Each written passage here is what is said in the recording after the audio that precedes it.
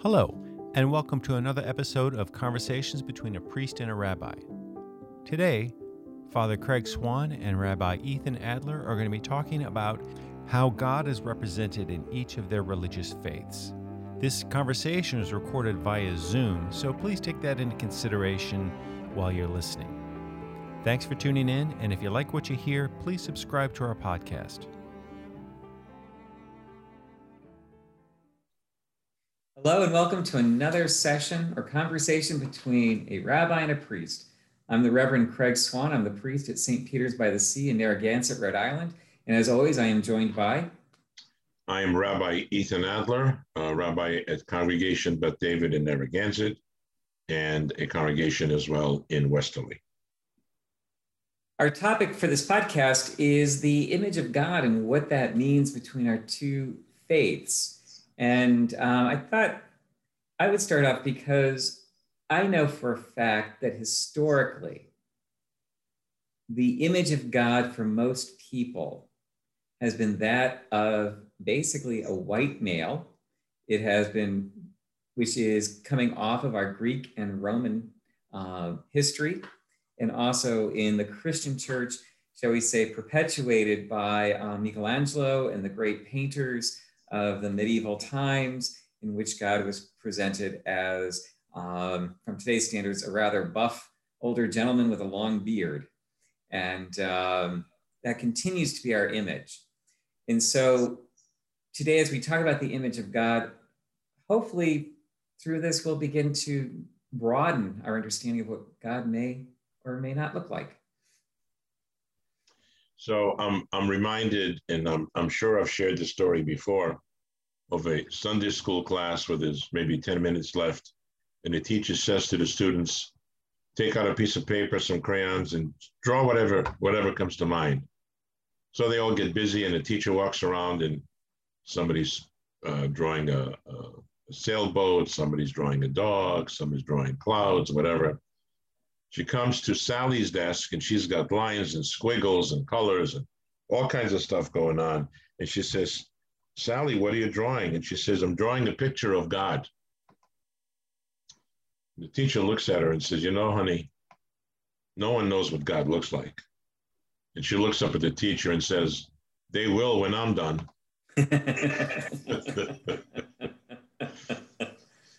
So, you know, in our tradition, we've, you know, as growing up, we've also shared the same ideas, a very paternalistic image, if you will, of God. Again, as a father, sometimes as a king. We often refer to God as our Father, our King, in the sense that we look for the attributes of a father who is protective and loving and kind, but we also a disciplinarian, but we also look at God as a king, someone who has power and protects us and so on. And so even I, growing up, always had this image of God sort of sitting in a cloud, maybe playing the harp, maybe not, long beard, white robe, and just kind of sitting there waiting to listen to our every prayer and so on and so forth. As I got older, of course, I had a difference in image, and now so the classic Jewish understanding is that but God does not have a body. We have one of our sages, Maimonides, who lived about 1,000 years ago. He sort of formulated the 13 principles of faith that are incumbent on Jewish people. And one of them is that God is non-corporeal, that God does not have a body. Although anthropomorphically, we do assign God certain physical characteristics to help us understand. So when we say God hears our voice, we don't imagine this huge ear someplace out in the stratosphere listening to us. Or around Passover, when we say God brought us out of Egypt with an outstretched hand, we don't typically mean it was an actual hand that brought us out, but just as a way to help us understand, because we need that picture. I mean, look, Yogi Bear never talked, but, we gave him voice so he can tell us he's smarter than the average bear. Any of Aesop's fables that have animals in them talking to each other and doing whatever, it just is a way of a lesson. And so we understand God as something which is not only ineffable, which means we don't even know how to pronounce his name correctly, but something that cannot be defined. And perhaps that explains one of the 10 commandments, where we are told, you shall not make yourself a graven image. So we can be created in God's image, but we cannot create an image of God, because we understand once we create a picture, all of a sudden we're going to be defining what God is based on that picture. And I'll end with just this. I remember one time I was in, I guess, 6th grade or 5th grade, and we had an art teacher, and the first day she shows up and she says, I want you to draw a scene. What? We're like, what kind of scene? Whatever you want. You can do an ocean, you can do a desert scene, a city, whatever you want. And we said, well, can you start us off? Can you just draw something and then we can? She says, no, because once I give you a start, you're going to be locked to that image. So you got to be creative. You got to be full. So that is on a very high level how we understand both the image of God, what we imagine God looks like or what imagine God is, but also the understanding that we also were created in God's image. Not that we look like God, but we have God's attributes. You picked up on a really good point as to why spiritually we are so confined or so desire the anthropomorphic version of God. And that's, it gives us something to relate to. It's hard for us to relate to an energy cloud or something that is undefinable, because we as human beings seek and relate to something that is definite. And so I think it becomes very easy for us to move, especially as children in concrete times, towards a very concrete image. In the Christian tradition, we talk about God in terms of the Trinity. And I think this gets even more confusing for people, because you hear us often invoke the Trinity, Father, Son, and Holy Spirit. And the assumption is that we're plural theistic or multi-theistic in terms of, it sounds like we have 3 different gods. And then, of course, the explanation of the Trinity is that it is one God, 3, not 3 images, but 3 aspects of the same God. And then it gets even more confusing when we begin to talk about Jesus of Nazareth, who was fully human and fully divine and a part of the Godhead. And then we add to that the fact that you just said, the other point is that we are made in God's image. So we have the assumption that God somehow looks like us. And I love a friend recently, we were talking about, as I was working with our teenagers, about how do we describe this beyond just the energy of love being God. And she said, when we talk about the Trinity, she goes, I often explain it this way, that it's like a couple dancing, that you've got Father and Son dancing, which is kind of interesting, and the Holy Spirit becomes the music. And this weekend, I'm going to be doing a wedding, and I'm going to talk about marriage. We talk about the couple come in as 2 and leave as 1. Does that mean that they actually merge together as one body? But they're in relationship with each other. And I talk to my couples about becoming of one mind. And as I look at the Godhead and think about it from the Christian standpoint of the Trinity, what I see or understand of that is they do have, each aspect has its individual reality to itself. But how they are one is that they are in collegium and in total unity with each other. They're one heart, one mind. And when Jesus walked the earth, from our perspective, what made Jesus fully divine wasn't that he looked like God per se in human form. It's that his whole spirit and will was in perfect unity with God and never split off. And when we as Christians talk about being made in the image of God, it really comes down to a couple of things. One, we also are given the ability to be in unity with God spiritually and mentally. But also we talk about God as being a relational being. And our image is about relationship. I love in one of the Genesis stories, God says, let us make mankind in our image, male and female. So you get that sense that male and female on their own does not complete the image of God. The relationship completes the image. Yeah, that's very true. And we've often pondered, what does it mean when it says that God says, let us make man in our image after our likeness?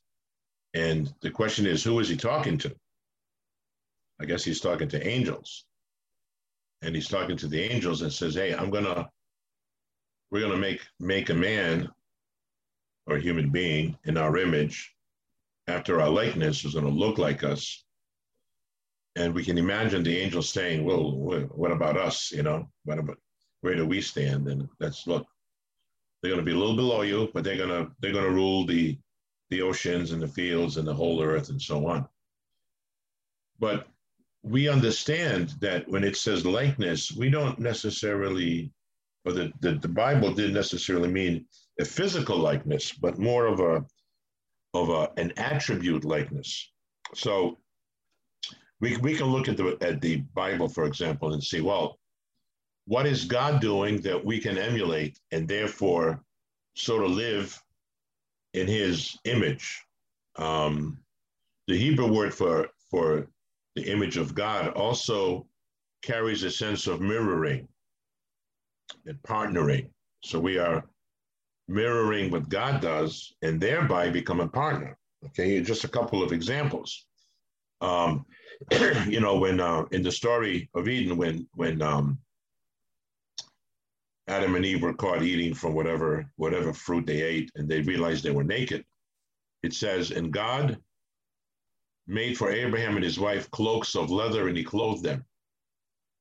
What does that mean? That means that we also should clothe the naked, i.e., take care of people, be community-minded, support shelters, those kind of things. In another part, when later on in Genesis, Abraham has himself and everybody, all males over 13, circumcised. And I'm sure when God first told him about the circumcision, I'm sure the first words out of Abraham's mouth was like, say what? Well, we're not really sure. But God visited him through an angel. And so from that, we learn the notion of how important it is to visit the sick. Towards the end of Moses' life, when he's up on a mountain and God says, you will be gathered unto your people, it says, and God buried Moses in the valley. For that, we learn the importance of the whole mourning and burying the dead and respecting the dead and mourners and just that whole thing. So bottom line is, when it says we were created in the image of God, what we really mean is that we were created with the intellect and spirituality to be able to understand that we need to answer to a higher authority, and we need to behave in a certain way that will make us God-like, and therefore in his image. On some level, you work within the concept of sanctification, which is, from a Christian perspective, as we journey with Christ, part of our journey is to become more and more Christ-like or God-like in how we lead and live our lives, and as we let go of the ways of the world. That allows us to become or to live in a way that's much more in the image of God and of God's love. Absolutely, absolutely. We also believe that, somebody may say, well, if God created you in his image, why aren't you like him? why isn't everybody nice and kind and godlike? You know, why doesn't everybody portray the same attributes as God or Jesus or Allah, whoever? Why is that? I mean, if God could create the entire universe, I mean, why couldn't he create mankind that would just naturally be good and kind and be in the image of God? Well, in our tradition, we also believe in something called free will. That God not only created us in his image, but part of that image is free will, which is also, if you think about it, part of God. God has free will. God can choose to do what God wants, I imagine.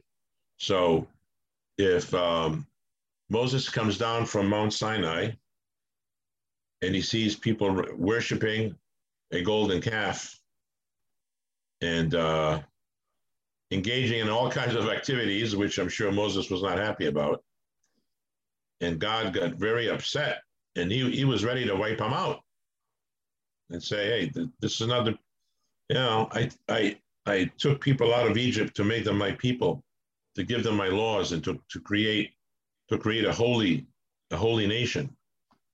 This is not working out. And Moses pleaded and said, look, you don't want the nations of the world to say, hey, look at this God who took people out of slavery just to destroy them in the wilderness.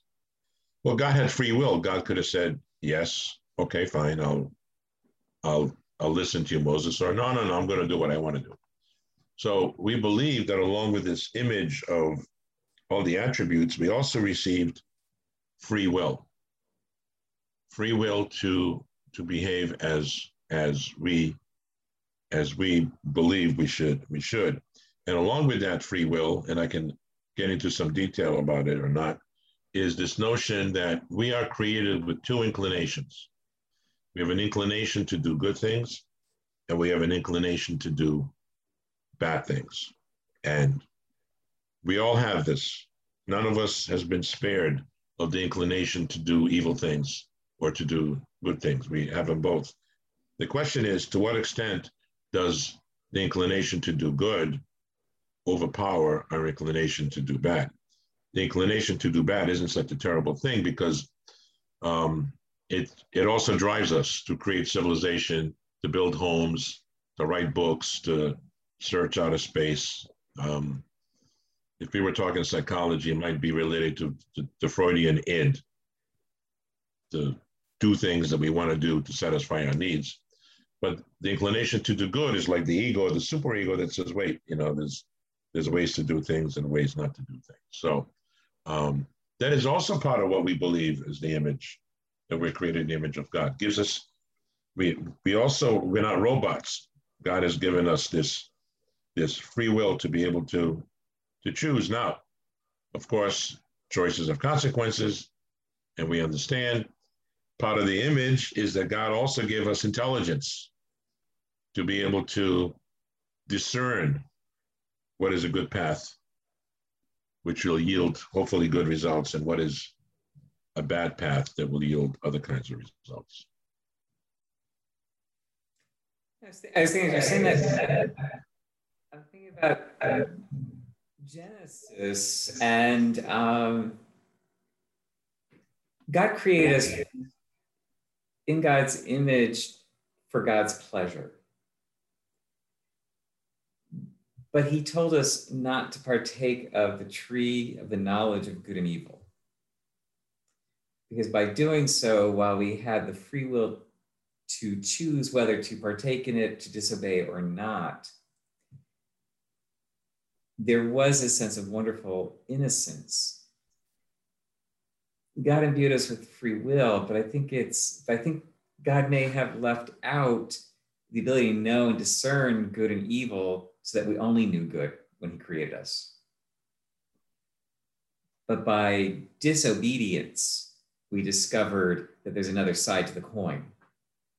And from that point on, we've had to discern or figure out what is good and what is evil. And I love the statement, even when I think I'm doing good, at the base, I may actually unknowingly be doing evil. And so from my perspective, I'm not quite convinced that we really have the full ability to discern. I think we struggle with that as humanity because it's above our pay grade, shall we say. God does it. But as we move in this, I was thinking, if we're talking about this non-specific, non-definable entity that in AA is defined as the greater power, what do we pray to? And what is the image that comes into our minds that allows us to pray? And I think about this in terms of conversations I'm having with a couple of the women in my parish who rightly so have become frustrated because the Judeo-Christian tradition's imagery of God is so male dominant. And they want to know, where is that softer feminine entity? In medieval tradition, one scholar argues that the reason that Mary has become so prominent in medieval Catholicism is that she offered the feminine side to the deity, a woman to relate to. And we hear in Roman Catholic tradition, especially, people often pray to female saints, especially to Mary or other saints. But I think it becomes a good question. What do we pray to? Because people say, I feel more at home and more in God's presence when I'm in nature. But God doesn't look like a tree. It hasn't been created in the image of it. We haven't been created in the image of a tree. And I often talk to people about, when I enter into prayer, I really don't look for anything specific, but I work with God more as a feeling. Mm-hmm. That feeling that you get when you're in the woods where it's quiet and you're alone, you say, I feel as if I'm in God's presence. I can find that feeling when I center myself downstairs in my study at home. I find that in church, and I find that possibility when I'm within congregational worship, because again, God isn't present in one place, but omnipresent throughout this world. And it's, when we pray and we're looking for God, are we looking for the right thing? Because we tend to look for something concrete as opposed to something that's more of a presence or a sense. Yeah, you know how sometimes people will put a message in a bottle? Mm-hmm. They'll be on an island somewhere and they send it off. Now, they don't know where it's going to go, but they know they did something which they should, and something that might be helpful. They're not sure, but at least they have faith that somehow this may turn out to be okay. Well, in the same sense, again, from a Jewish perspective, we don't know who's listening or not, but we feel that we're doing what we should be doing. That when we pray, we express whatever our thoughts are and feelings, and that it enters the ocean, and then it's going to end up somewhere. We have this also this concept in Judaism called the Shekhinah, which is God's presence. We believe that God is present. God makes himself or herself present. As you said, when you study, when you're in the woods, when you're in prayer, when you're in temple, wherever you are, you can feel God's presence. And then when you pray, you literally feel that God's, I can't think of another word right now, God's presence is there, and that God can even hear the still small voice, right? God can hear the whisper. We have an expression when somebody says, may we have world peace, may something like that. And the expression is from your mouth to God's ears. So we have this notion that God could be as close to us as our lips, that even the slightest whisper, God will be able to hear, not necessarily answer, but at least hear and listen to us. So we have this sense of closeness. Now, the thing is, who do we pray to? When I'm sitting in temple and I'm praying, I mean, I'm in a building with walls and studs and all that. Is anybody listening? You know, is anybody hearing? You know, it's the old, if a tree falls in the forest, you know, nobody hears it. Is it making a sound? The answer is yes, of course. But we walk into a room and turn on the lights. We may not understand all the electricity that's involved, but we just know, we just do it automatically. We go on the internet, you know, we'll look up something on Google, and half a second later we are there. You go on your GPS and you want to know how to get to a certain address in California within less than a second, it's all there. We don't really bother to think about, well, how did it all work? We just know we do something and we get a result. And sometimes, or many times when I pray, I just feel good about praying. I'm not thinking about, is this going to work? Is this really, somebody's sick and I offer a prayer? I just feel good about it. They say I'm offering a prayer to God, to the universe, to whoever, and I'm doing the godly thing. I'm doing what God would expect me to do. And I just don't take it to the next level and says, well, is this going to work? I don't really think about it. Medicine, the same thing. You know, your doctor says, take this pill every day. You do it. You don't necessarily have to understand how it impacts with your neurotransmitters and certain parts of your brain. You just take it because you know it's the right thing to do. And that's the way we look at it as well. You know, it's like the old Nike commercial. Just do it. Just do it. Just be there. One of the wonderful exercises that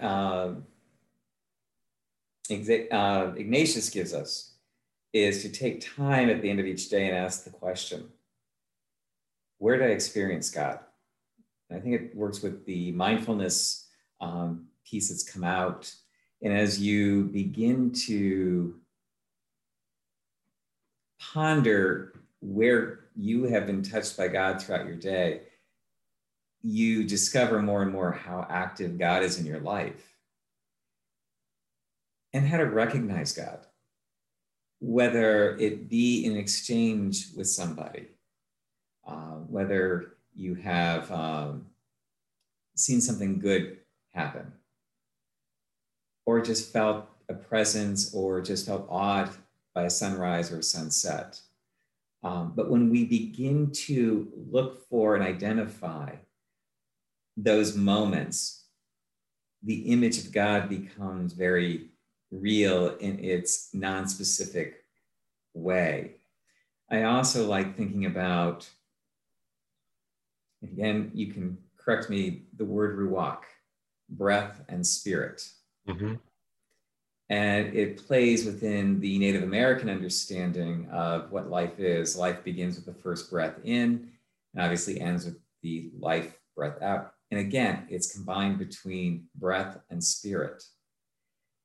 And so when I think about the image or the presence of God today in my life, often when I sit down to think about God, what I do imagine is that God is the very air that I breathe. I often say that God is a source of all life and love. And of course, life is 100% dependent on the air we breathe. There's an interesting, I'm just going to interrupt you for a second. Yeah. You just sparked it before I forget because I'm old.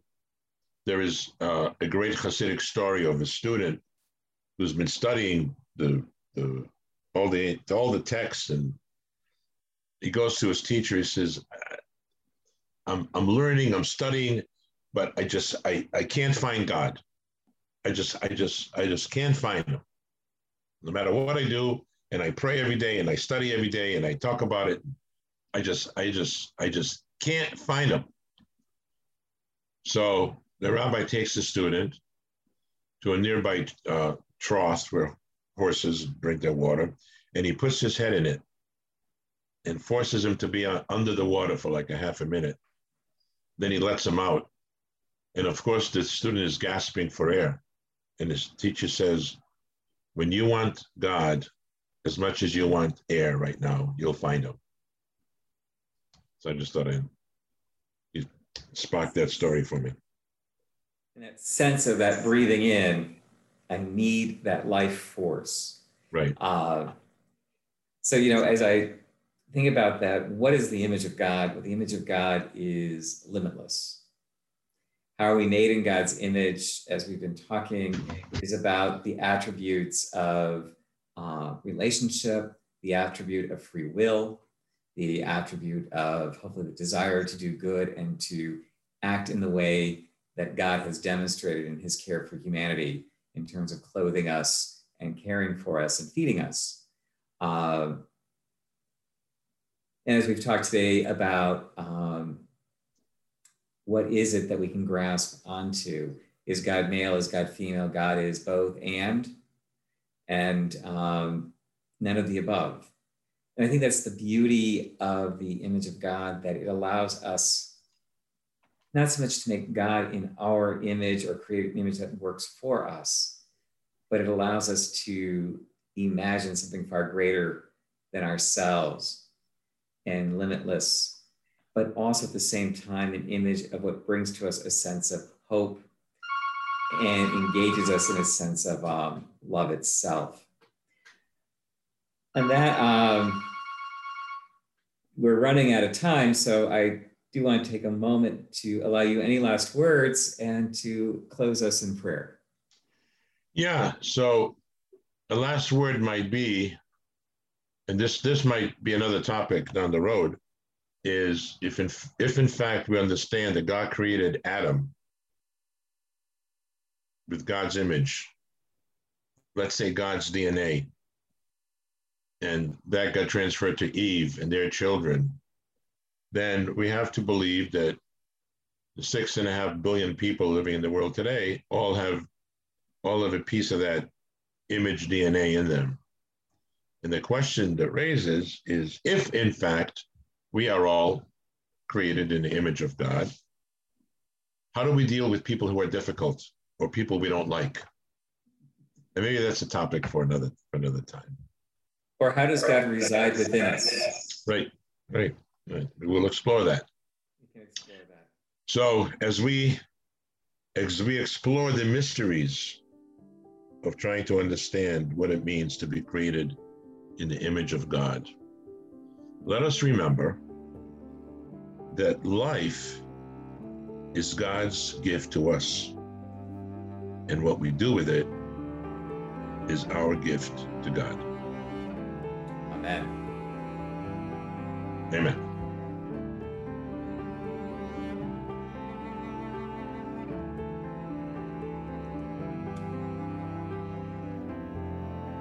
You have been listening to Conversations with a Priest and a Rabbi, and we hope you enjoyed what you've heard. If you enjoy it, please subscribe to our podcast and share it with a friend. Until next time, thank you very much and God bless.